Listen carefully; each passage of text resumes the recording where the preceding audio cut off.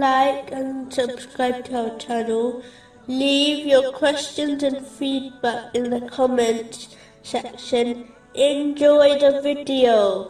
Continuing from the last podcast, which was discussing chapter 19, verse 31. And has enjoined upon me prayer. A narration found in Jami' Tirmizi, number 2618, warns that the difference between belief and disbelief is abandoning the obligatory prayers. In this day and age, this has become far too common. Many give up their obligatory prayers for trivial reasons, all of which are undoubtedly rejected if the obligation of the prayer has not been removed. For the one who is engaging in battle, how can it be removed from anyone else? Chapter 4, verse 102. And when you are among them and lead them in prayer, let a group of them stand in prayer with you, and let them carry their arms.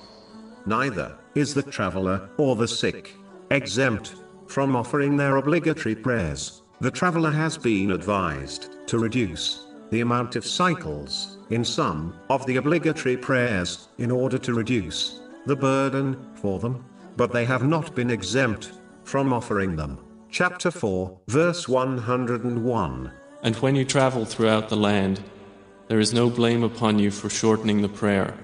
The sick have been advised to perform dry ablution if contact with water will harm them. Chapter 5, verse 6.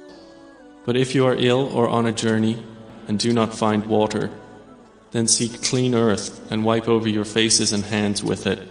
In addition, the sick can perform the prayer in a way which is easier for them, meaning, if they cannot stand, they are allowed to sit. If they cannot sit, they can lay down and offer the prayer. This is confirmed in a narration found in Jami' Tirmizi, number 372. But again, no complete exemption is granted to the sick, unless one is mentally ill, which prevents them from comprehending the obligation of the prayer. It is strange how countless Muslims who abandon their obligatory prayers, or only offer them occasionally, expect Allah, the Exalted, to help them in time of need.